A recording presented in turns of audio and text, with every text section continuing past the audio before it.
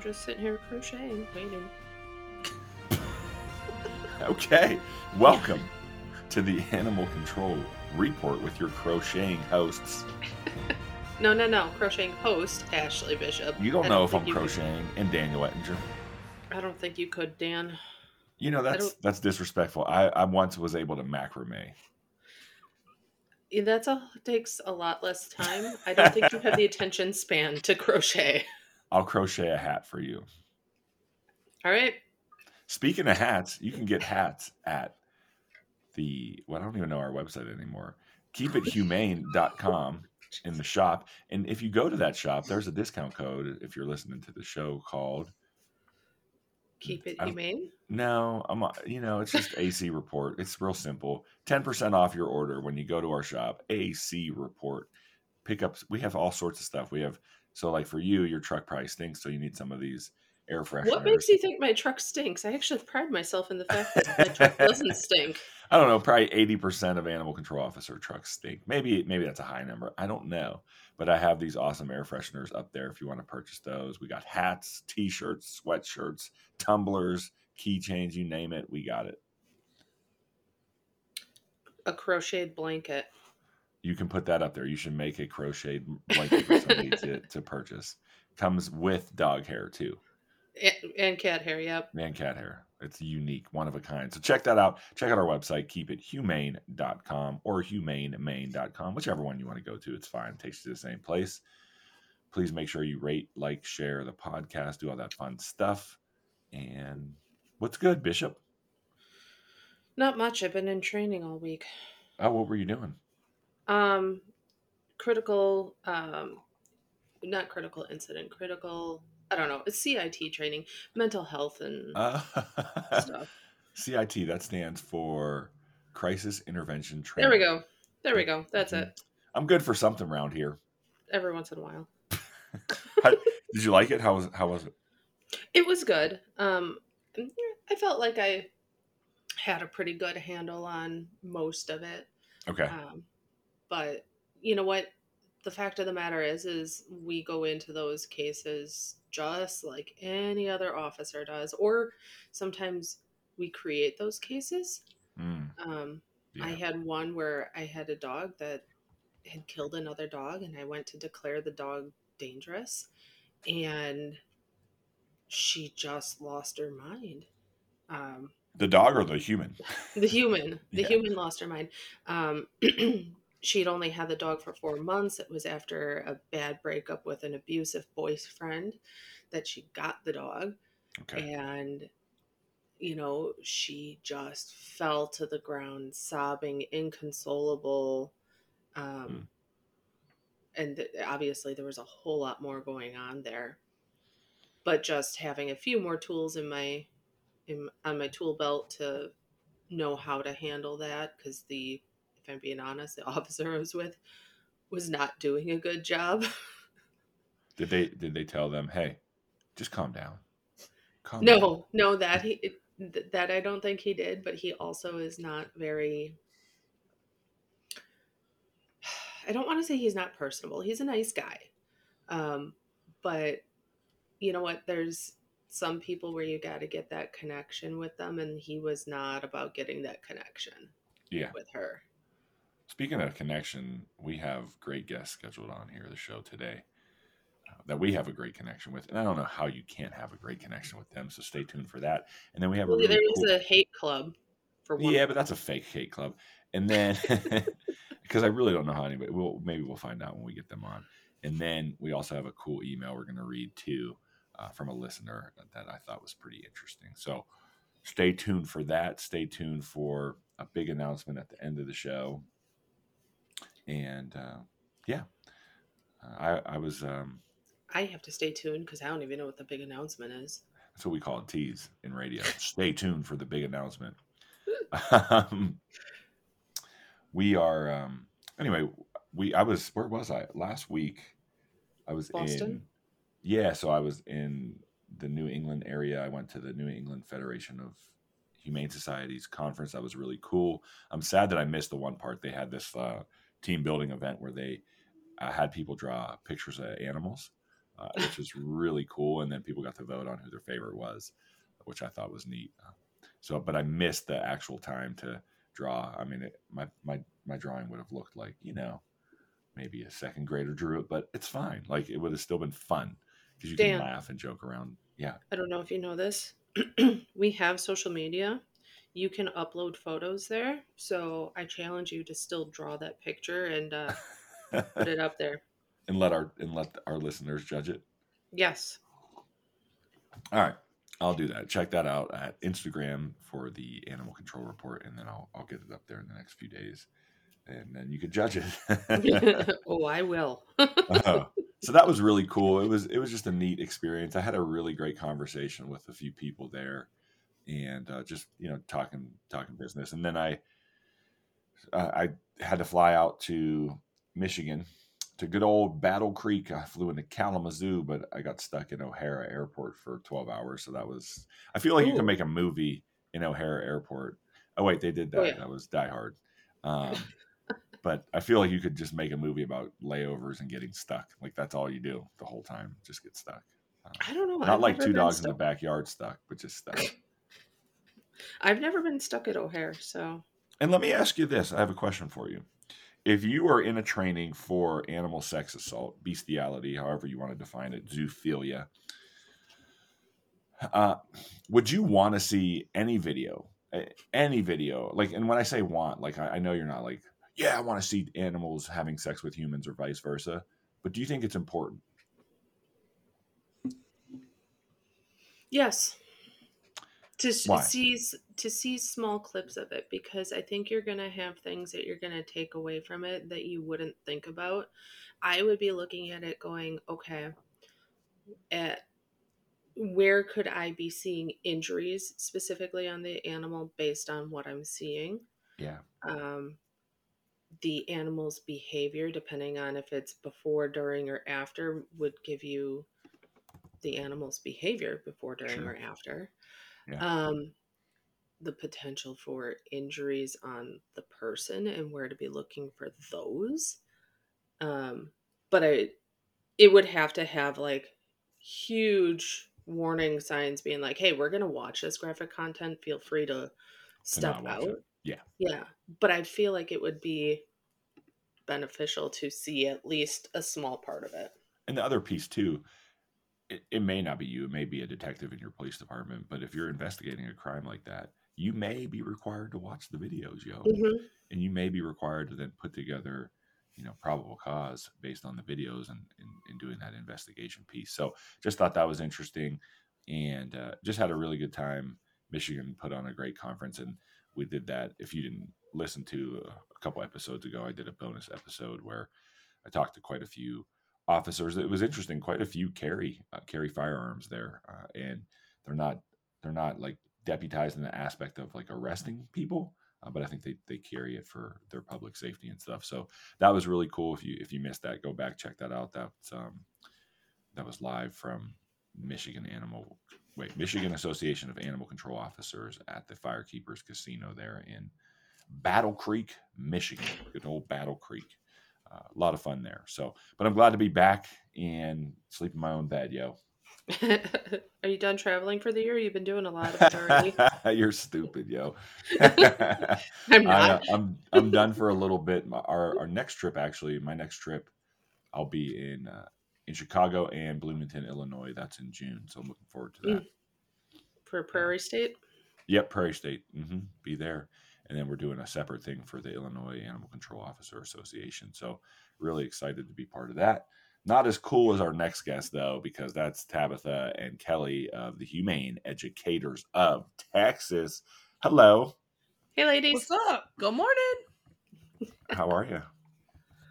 Well, we're this side of dirt, so I guess it's a good day. Pretty good. Okay, there we go. For those that don't know, and those that don't know, they just probably haven't listened to the show. These are great friends of the show. Kelly Tyson, Tabitha Blewett. Is that right? Did I blow it? Good job. There you go. Don't Remember the first time him. I tried introducing you, Kelly? Oh, goodness gracious. It's only taken how many years? Good job. I know. Well, talk about travel. I thought it was a good segue. You're busy training, not just in Texas, but all over the country. talk about just what's going on with the humane educators of Texas. Also check them out, humaneeducatorsoftexas.com, and you can find them Not .org. no, and you can find them on our website too under our partner page. So if you can't remember all that, just go to our website, click the link, check out their website. Well, we've been on the road a little bit this past month. We went up to Fort Worth for the Texas Police Chiefs Association conference. And we were vendoring there. That was a lot of fun until we got kicked out of the building for a bomb threat. I remember you saw telling me about that. It was kind of funny because we got invited up to the luncheon, and it's about 600 people, plated, nice luncheon. They're going to be doing awards and whatnot. And we sat down, we have our salads in front of us, and the speaker guy gets up on the stage and he's asking for the Fort Worth police chief. Is he in here? Where are you? No one, gets up. So he gets off the stage, and we're all just kind of chitty chatting with other people at our table. And a couple minutes come by and he gets back on the stage and he was like, so don't want to alarm anybody, but we have a bit of a situation. And all of the conference building staff have been evacuated already. And we start looking around and we're like, yep, none of the waiters are here anymore. Like, everybody's gone. And he's like, and we're just trying to figure out what we're going to do. So y'all just sit tight. We'll figure out our plan. And mind you, there's almost 600 people in this room. And so he comes back another minute or so later and he goes, okay, so you know how when a plane is in distress, they come on and go, is there a pilot on board? Well, we're just curious of all the people in here, is there a bomb technician in the room? And everybody just kind of giggles, and he's like, no, I'm serious. Is there a bomb technician in here? No? Okay, y'all sit tight. We're just figuring some things out. Now we're like, oh shit. So then another minute goes by, and he comes back and he goes, okay, so for those of you who ate your salad quickly, congratulations, you got a salad for lunch. Those of you who didn't, I'm so sorry, but we all need to evacuate. So we had to evacuate this entire conference. There was 2 conferences going on, and the Fort Worth Convention Center takes up a whole city block. Like, it's a massive convention center. And so there's 2 different conferences going on. And so everybody had to evacuate out, and we were out for a couple hours while they searched the entire building. And then we finally got to go back in.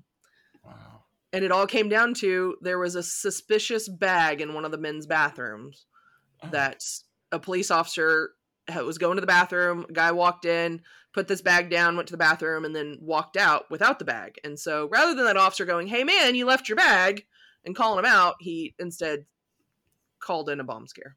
Okay. That could have Did you ever resolved. find out what was in the bag? Nothing. It was just Conference material. conference material. Someone left their conference bag. So yeah, that was Wow. fun. So we didn't Well- die. That was good. Yeah. I mean, I can understand though at a police conference having that concern. Yeah, absolutely. And it's No, they were being crazy. I mean, you've got police chiefs and administrators from the entire state of Texas there. They I need mean, to calm down. you got to put a little bit of safety in front, Tabitha. No. But it was so funny afterwards. Tabitha was like, wait, can we be bomb techs? Like, one of our friends said, Right. is anybody going to like check? Like, if I raised my hand and said, yes, I'm a bomb technician, are they going to ask for my credentials? Or can Right. it just be like, I stayed at a Holiday Inn Express last night, I think I could do this? Like, You could have literally just been like, yeah, it's me. And then walked I saw Die Hard, I think I could do this. So next That's conference, Die Hard twice in one episode, yo. That's I'm raising my hand next time. Okay. yeah, because literally you'd have just walked to the men's bathroom, and let's be honest, Tabitha, it's not the first time you've been in a men's bathroom, and so That's true. That's true. you just walk in, you look in the bag, and you're like, all right, we're good. Let's go back to class. I want the rest of my lunch. We're good. Let's go. Yeah. Right. No, it's funny because we were just talking this morning about how it's not uncommon for women to learn how to pee in urinals. Interesting. I can 'Cause, say I've never done that. Really?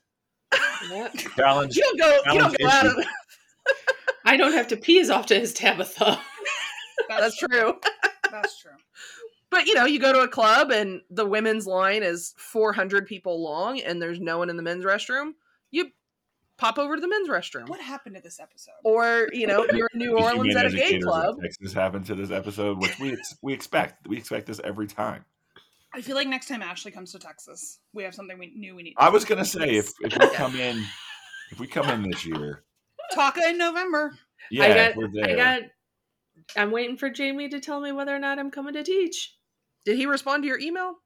Yeah, he told me he thought it was a great idea and he'd let me know in a month or two when he put the calendar or put everything together.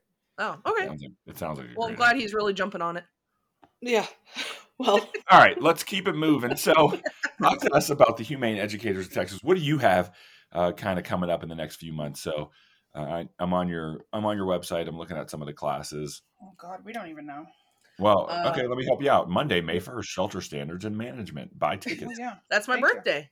Oh, wow. I'm going to teach on my birthday. Okay. So if you're going to that class, alcohol, what do you want for your birthday? Yes. Alcohol. Hugs and kisses and warm well wishes. And vodka that tastes like jalapenos. In all seriousness, though, with the state of Texas, the basic animal control officer training, is that required? Is that part of the requirement? Because I know Texas is one of the 6 states that have some sort of required training for animal control officers. Yes, so in Texas, within your first year of employment, you have to take the basic ACO class and pass the test. Okay. But the big difference with Texas and probably the other states is that in 2008, they changed it in the state law, so it's no longer considered a certification. So you can't claim to be a state certified ACO or state licensed ACO anymore. Okay. You're just trained. Oh. But you have to, and we do the basic class and the test. And I see. Okay, so I'm looking at some of the topics here. So talk really quick, because I mean, there's probably some listeners in Texas that may or may not know this. TXHSC 829. What the hell is that? It's Texas Health and Safety Code, Chapter 829. So that Health and Safety Code chapter is the law that governs animal control officer training. So it's what lays out the requirements for the basic ACO class and testing, as well as the CE requirements that we have to get every 3 years. But it also lays out all the information for instructors like me and Kelly. So the topics that we can teach on, what has to be taught, additional requirements, things like that. So that's what that is. What I love about you both, and we've known each other for years now, is as goofy as we can get, whether it's on this show, over the phone, in person. I know that you're absolutely great instructors, serious when you need to be. Is it a tag team when you do professionalism and ethics, or is that one of you? That's not me. It's not. Well, in basic, Tabitha teaches the entire 2-day basic class, but it just kind of depends on which class we're teaching. If we're doing advanced, if we're doing admin, or just basic, it's usually one or both of us.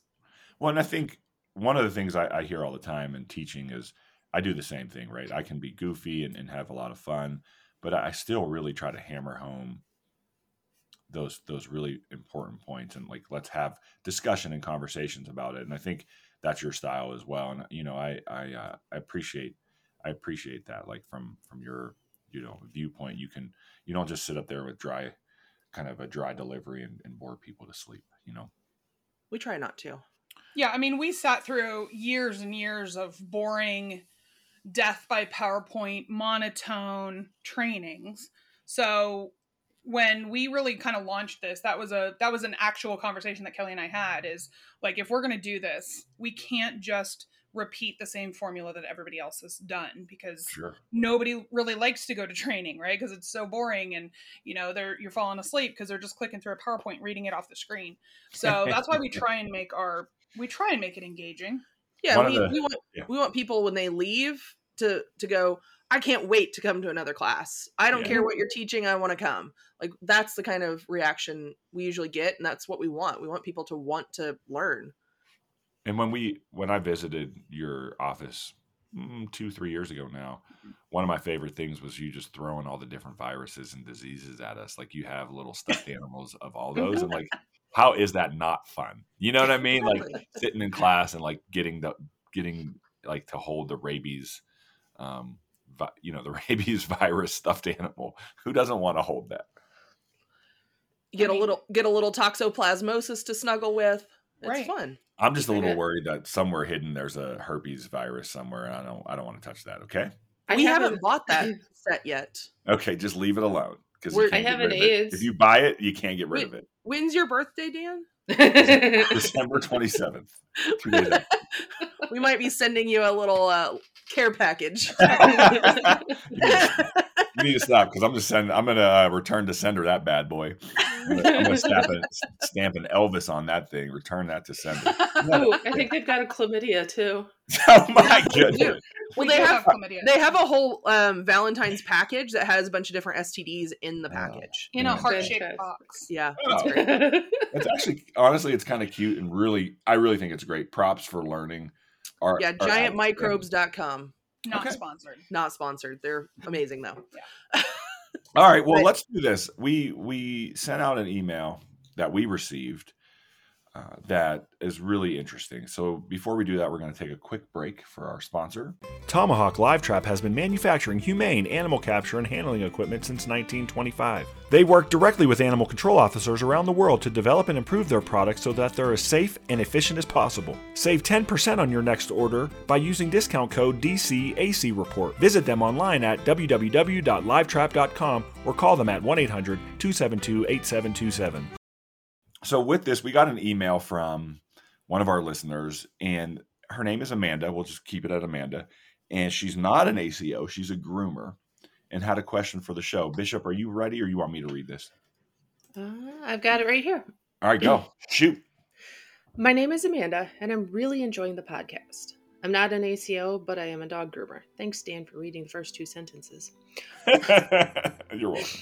I want to know what I can do to help pups that come to me that clearly are not in the best situations. Also, what would be considered a reportable circumstance?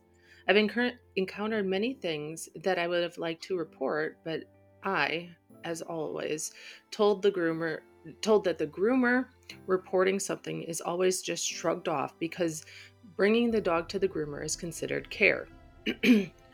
While I was listening and heard the episode stating that vets are mandated reporters, it made me think that what I was always told is wrong, since obviously going to the vet should also be care.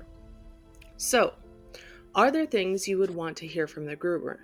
I see many of my clients every 6 to 8 weeks, and those are not the dogs I'm worried about. It's the ones that call once a year and bring me a pelted doodle or a severely overweight compacted Great Pyrenees who can barely function.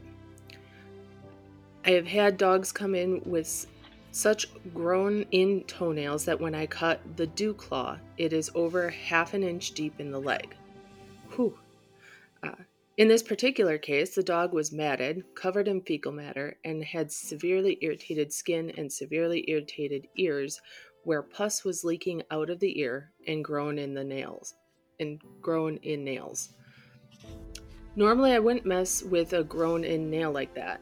I would refer to a vet, but talking to the owners and the condition of the dog, there was no way I was going to trust them to take the dog to the vet, and I wasn't going to let it be in pain any longer. Following up with the client after a few days after their groom to see how a vet visit went, they said he was fine, no need to see the doctor. They were just going to keep putting ointment on him. At this, I was furious. How could you not see a vet after all that? I could go on and on with the examples from my 6 years in the career. So, as an ACO, is there anything you would want to hear from us as groomers? Should I try and start a relationship with my local officers? If so, what is the best way to go about trying to start a relationship? Sorry for the long message. Thank you for your time. First, I just want to say it's a great email and great questions. And if you have an email that you want to have read on the show, you can shoot us an email. Just send it to daniel@humanemaine.com and we'll get it read on the show. I'm going to just start with Kelly and Tabitha. What's your take? Like, how would you train in your classes if somebody asked this question while you were teaching? So for me, this is always a tough thing here in Texas. Because like one of the things we deal with all the time in Texas is somebody will call in and say, my neighbor isn't feeding their dog, right? And so you call them or you go meet with them to get more information, and they tell you, well, for the last 2 weeks, I've been throwing dog food over the fence for the dog. Mm, And it's like, well, the law just says the dog has to receive food, not who has to feed it, right? sure. Yeah. Sure.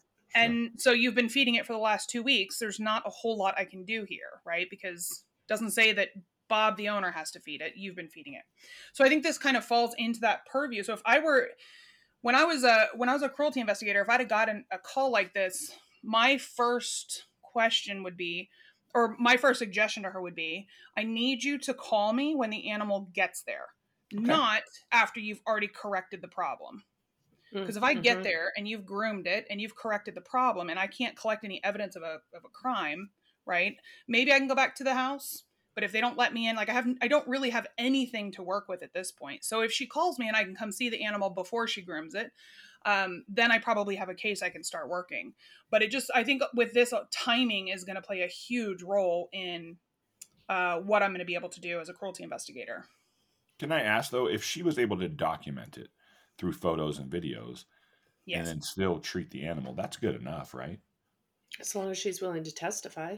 As long as she's willing to testify and I have a court that is willing to go to the links to verify the evidence that it hasn't been altered, which is sort of hit or miss here in Texas because, Texas is not leading the country in cruelty laws, right? So, and we're not leading the country in cruelty cases being heard in court. I mean, you're going to be very hard pressed here in Texas to find cruelty that actually even makes it to trial. Most of them get plat out.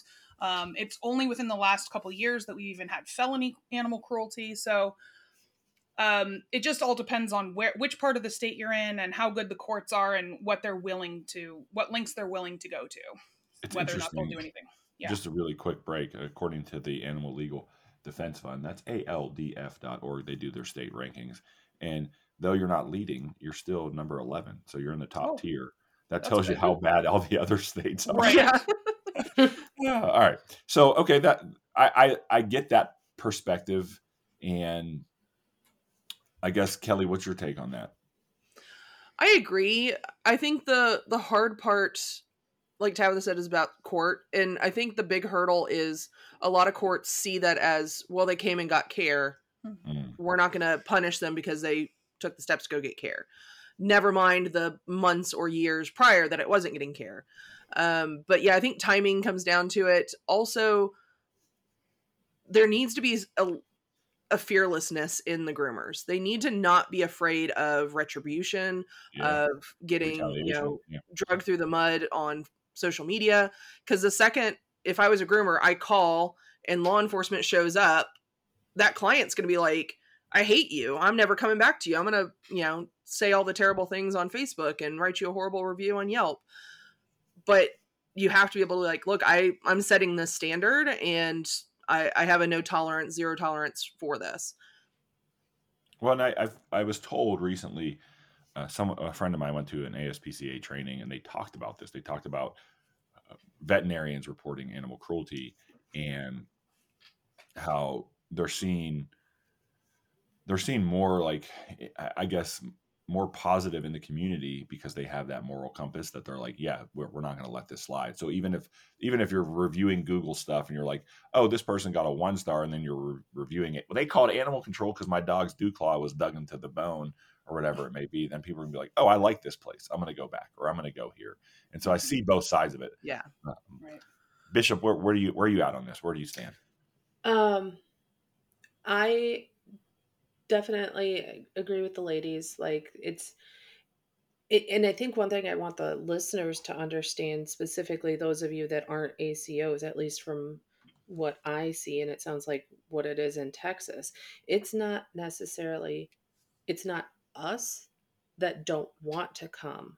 It's us knowing what our prosecutors are willing to prosecute and being able to make that distinction of, okay, well, again, they are at some point getting the care.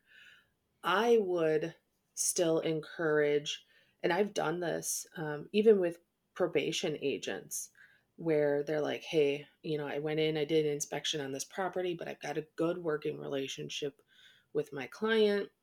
But there's some things that need to be addressed. They're not critical right now. And I say, okay, that's fine. And I put it on my calendar for a welfare check, couple days, a week or two out from their visit. And that will give some space so that they don't necessarily connect it back to it being the probation agent being the one to have reported it to me. Yeah. And then I'm checking the home. And at that point, even if I can't do something in the moment, because again, the photos aren't taken and things like that, before the problem is corrected, I'm still doing a welfare check. I'm checking on that animal and everybody else in the household.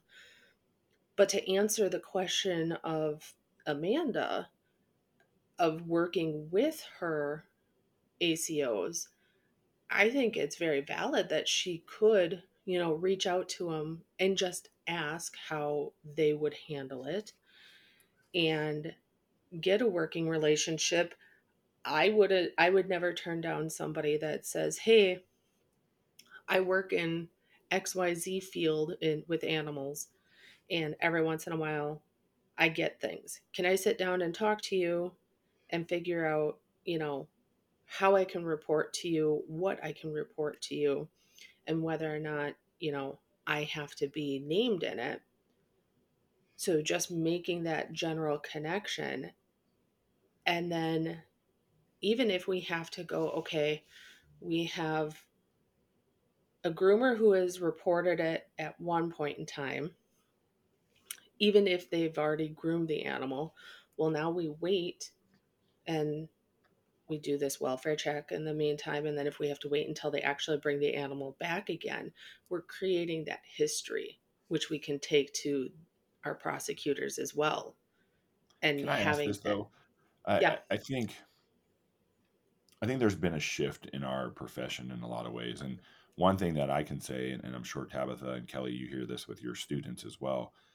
I'm grateful. I'm super grateful and just humbled by the fact that I can meet so many people in this industry. And through that, I look at trends and I get an opportunity to just see like what's similar, what's different, what works, what doesn't. In every state, every city, every little county is going to have different ways of doing things. But what I'll say is the overall resounding theme is the prosecutor doesn't care, or they Mm-hmm. don't want to take the case, or they're just going to plea it out, and so where I've kind of shifted my focus is that's absolutely true, and I've dealt with that in my own way. I can't tell you the number of cases that I've dealt with where, right, it's felony or misdemeanor level, and then the DA is like, and then What you is it end up, though? yeah, and then you're like, well, I mean, by definition, yes, and Mm-hmm. then you end up because they have to look at it from their perspective too. Can they get a jury to agree with that, right? They don't want to waste their time, and part of that is due to their docket, right? What kind of cases they're dealing with, etc. Now, that doesn't mean that's not an excuse to say like we shouldn't prosecute this. And the things that I'm going around and teaching are how it's all linked together, whether it's somebody starts with kicking a cat to death and then they end up murdering somebody or shooting up the next school. Like that shit is connected, and we need our prosecutors and judges to realize that. And so what I'm asking, or what I'm saying in these classes is, how many people do this, and Bishop, you may do this, and Kelly and Tabitha, you may have done this too, is some of you, our listeners, might, probably not a lot of them, but I think all of you remember, like when you sent a fax back in the day, you had to put a fax cover sheet, right? Like, Mm-hmm. and for those that don't know what a fax is, it's basically like an email attachment before there was email attachments, and you sent that through the phone line. And I'm sure most people know what that is, but my point is you would put like a fax cover sheet, like who it's from, what the subject is. And so what I recommend is when you're submitting a packet, if you don't have the ability to have a face-to-face or a conversation with your prosecutor, create a fax cover sheet. So like facts, not a fax, not FAX, but the fax cover sheet. Like here's the facts of the case, and this is what our recommendation of the case is. We're not saying you as the prosecutor need to do this, but here's why we're recommending that this person gets like court mandated mental health evaluation and treatment, right, during their probation, right? That's what we want to see. And so taking that different look when we're dealing with like a neglect thing. So back to Amanda's question is call every time. But when you call, I think it's important to create an environment with your ACO like, hey, can we work at this together? Or is there any documents or anything that we can make together that shows why this is A, potentially bad for your animal, and then B, what kind of repercussions there are if you continue to do this. So maybe having handouts in their grooming office to give out to people when they're there. I agree completely, but to kind of comment on the idea of, my prosecutor won't take it, my county attorney won't take it, my DA won't take it. I mean, we've all dealt with that in our careers. And what I tell my students in my cruelty classes is this. In the same way that, you're passionate as a cruelty investigator, right? And you want to do the best for the animals at the end of the day. That's your goal. Yeah. That fight doesn't stop in the field. It has to continue on in the office. And the more and more and more that these cases are brought to court, the more and more that they're brought to prosecutors, the less and less they can turn a blind eye to it. Yeah. And I every case that I wanted to have heard in court or had my prosecutor take, whether I thought they were going to take it or not, I sent it anyway. Because at a certain point, it comes down to if they just are telling you, if you're bringing them a case a week even, and they're just ignoring you or saying no every time. First of all, I feel like as an investigator, I've done my due diligence. If it gets dropped somewhere else past me, I've done everything I could for that animal. But at a certain point, when the public starts coming back saying, how come our jurisdiction is not doing anything about animal cruelty? Yes. Well, I keep bringing it to them. They're the ones that are ignoring it, right? They're the ones that are not doing anything with it. And I think that responsibility extends past just being in the field. Yeah, and I totally agree. And it's one of those things, if I'm going to send them 100 cases, if 99 get dropped, at least one was still seen. But they're also seeing these cases get dropped on their desk every week or every month. That's going to start add up to them of like, oh, wait, there is work to be done out there. I had a situation where it was 2 cats that were abandoned in a house, and we took them in, and one of the cats ultimately died due to illness from being in that house. And our detective dropped the ball. Our detective was like, oh yeah, I'll submit the stuff for the criminal case. Yeah, I'll take care of that. And he was retired on duty. He was ready to get out. So he never did it. And a year later, I got an email from the county prosecutor saying, hey, we have this person in for drug charges, and I see that y'all worked a case on her a year ago for cruelty, but y'all never followed up with a criminal case. Do you want me to go ahead and drop these charges on her for 2 counts of animal cruelty? Oh, wow.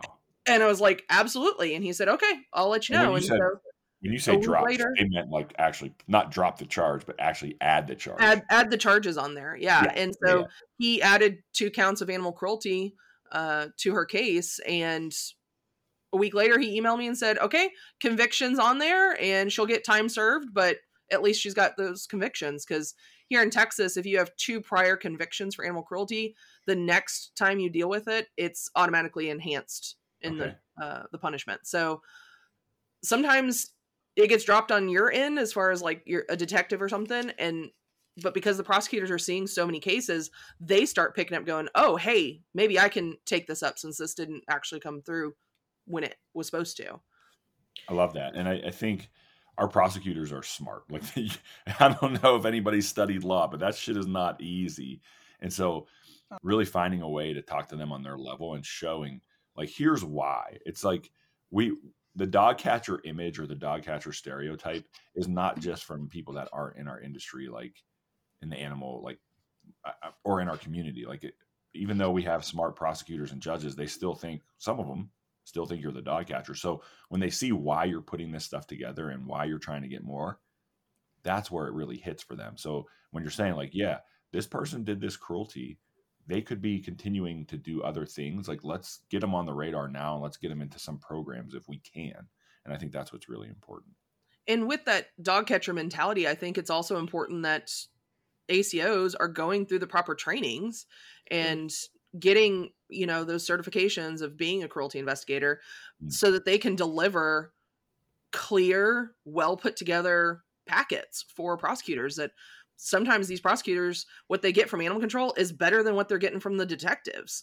And so if we can, increase that kind of level of professionalism, that puts it a little bit higher on their radar too, because hey, it's so well put together, they don't really have to fight much. It makes their job a lot easier. So anytime we put together a packet that is just boom, ready to go, they're usually more willing to take it because it's less work. And so that's something you teach. So humaneeducatorsoftexas.com, you can look for some of their classes there and look for what kind of class would really touch on that you teach. Well, I do all of our cruelty training, and I do talk on cruelty in quite a few of our classes, actually. Basic, advanced, and administrative, all 3 levels. But I do have an actual 2-day kind of basics of animal cruelty cases here in Texas, which is, it doesn't go super in detail because it's only 2 days, but it's kind of meant to be like a review for anyone who's maybe not done cruelty in a while and getting back into the field. Or I have a lot of police officers that take that class because they kind of understand the mechanics of the 4th and 5th Amendments and warrants and things like that, but they just don't really understand aspects of animal husbandry or nutrition, and they don't know what to look for. So we go into a lot of that in that class as well. And then we have a crime scene class that my husband teaches, who he was a detective that he covered child crimes and animal crimes. And so he goes into photography and videography and sketching scenes and a little bit of testimony and kind of how to break down evidence and get it packaged properly. So even that side of things, a lot of animal control, they don't have access to a crime scene team to come in and, turn it into a big CSI project. They have to learn how to package it properly and handle it properly. So any of that training, I think, is essential to be able to put together packets that are going to be useful for that prosecutor. And that's one of the things I was told earlier in my career from a city attorney. She was like, look, yo, she probably didn't say yo, that's my own word. She was like, animal control, like, you're literally the first responder. So you're the patrol car. You get out, you go on scene, you do the initial investigation.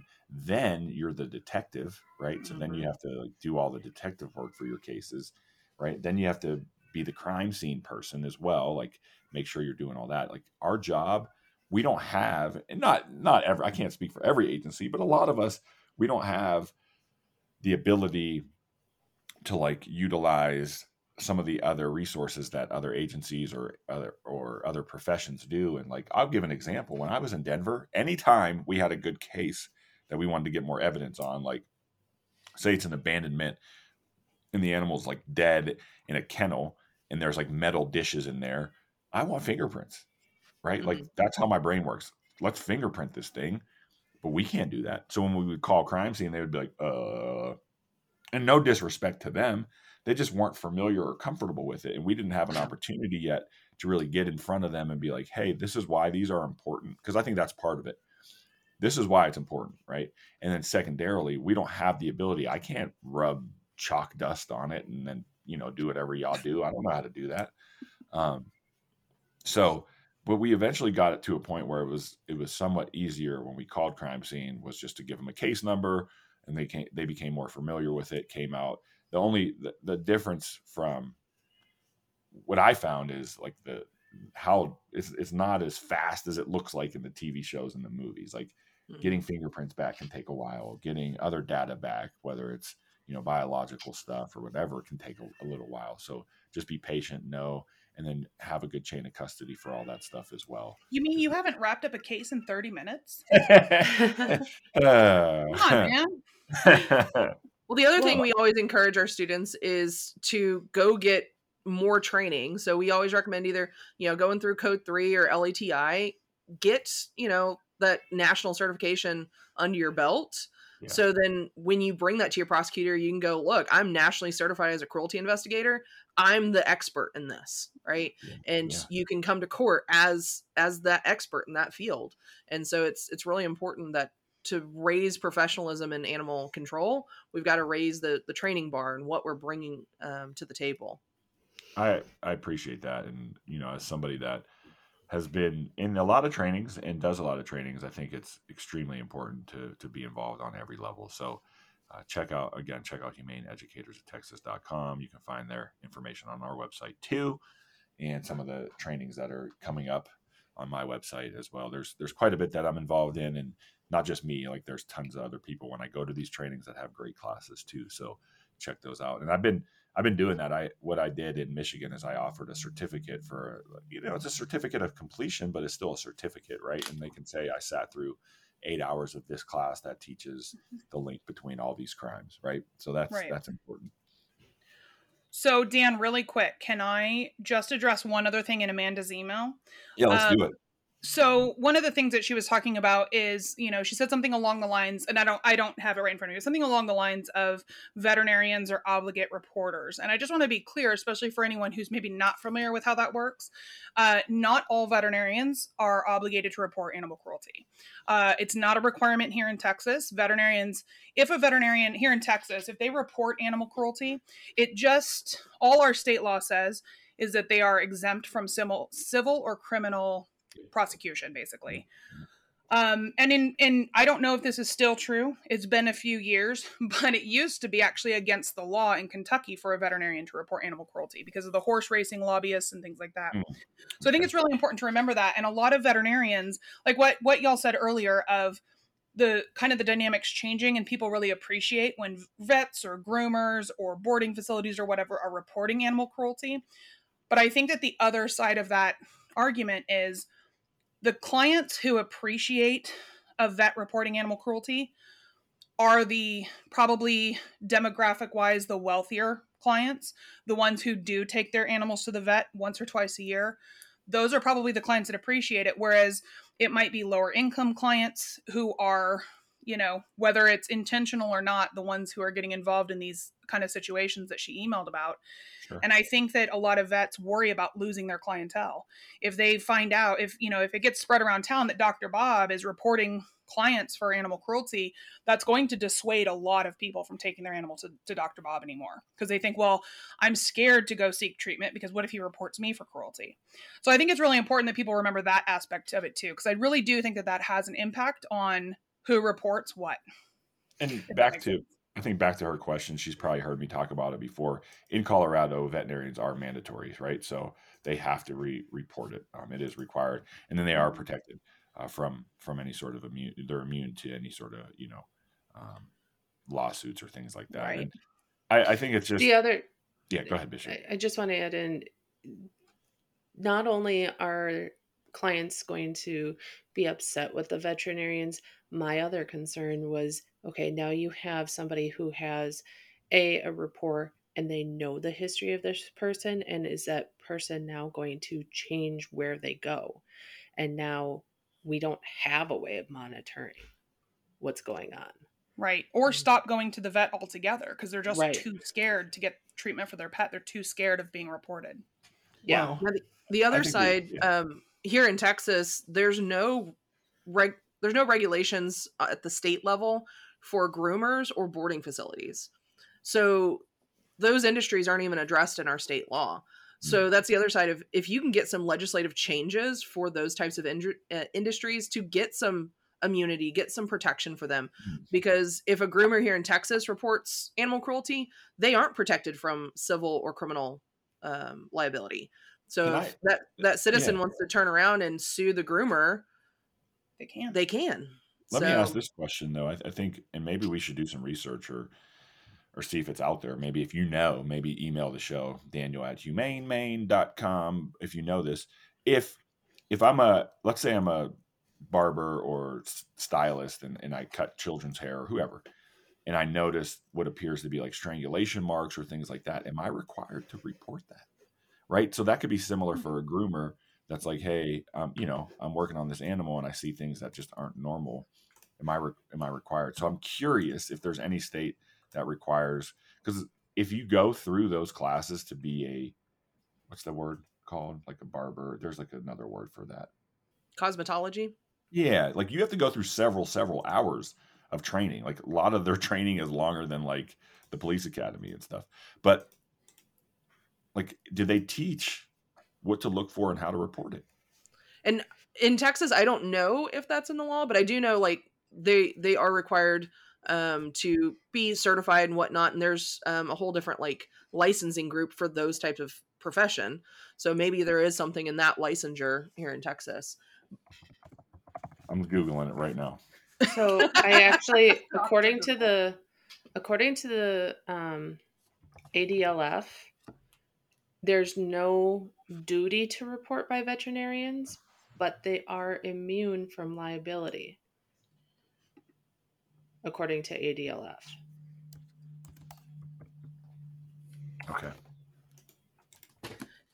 You mean I would ALP? also say I would You're encourage confusing any me, Joe. ACOs that are listening to get out and talk to the groomers, talk to the boarding facilities, talk to the veterinarians about cruelty and, you know, what it looks like. And, you know, if they, even if they don't want to report, if they just want to call and say, hey, I have a question about this, you know, make yourself obnoxiously available to those industries so that they have a little bit more comfort level to call you.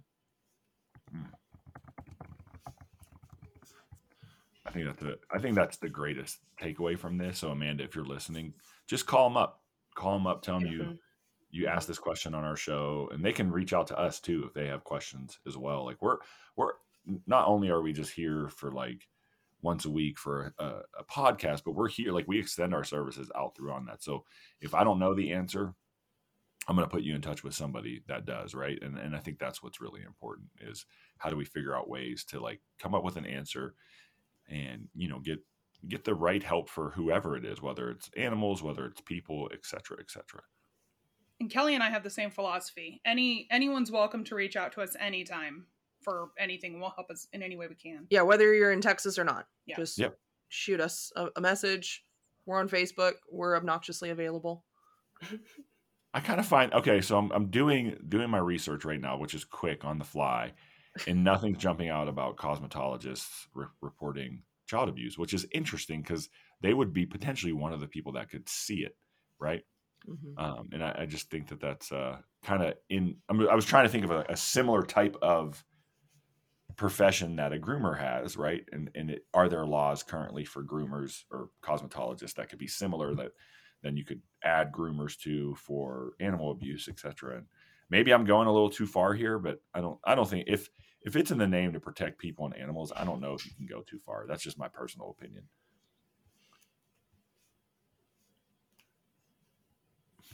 So, all right. Well, anything else? I guess people have been waiting for that big news that I was going to announce here at the end of the show. Are you pregnant? It is not me. Thank goodness I'm not pregnant or anybody that I know. I would have questions. Yeah, in that realm is pregnant. But would you? What if I had another baby, though? I'm 44, yo. Is that too old? You're so old. Would you have a baby at 44? My age. Would you have a baby at 44? No. God, no. Tabitha keeps slipping birth control pills in my monster, so I don't have a baby now. Right. I don't know what y'all are doing. I don't know what you're doing. Check out the humaneeducators@texas.com. And for that big announcement, for the big news, we are starting a podcast network. It's going to be the Keep It Humane podcast network. Podcast networks basically exist to bring you great content, and we have some really good partners that we'll announce in the coming weeks. So stay tuned for that, and we're excited to be part of a network, something bigger. So our show is just one piece of the puzzle, and we have some great other podcasts doing some great things that we're going to work with that'll live under that Keep It Humane podcast network. So that's the big news. We always like to say thanks for listening, and keep it humane.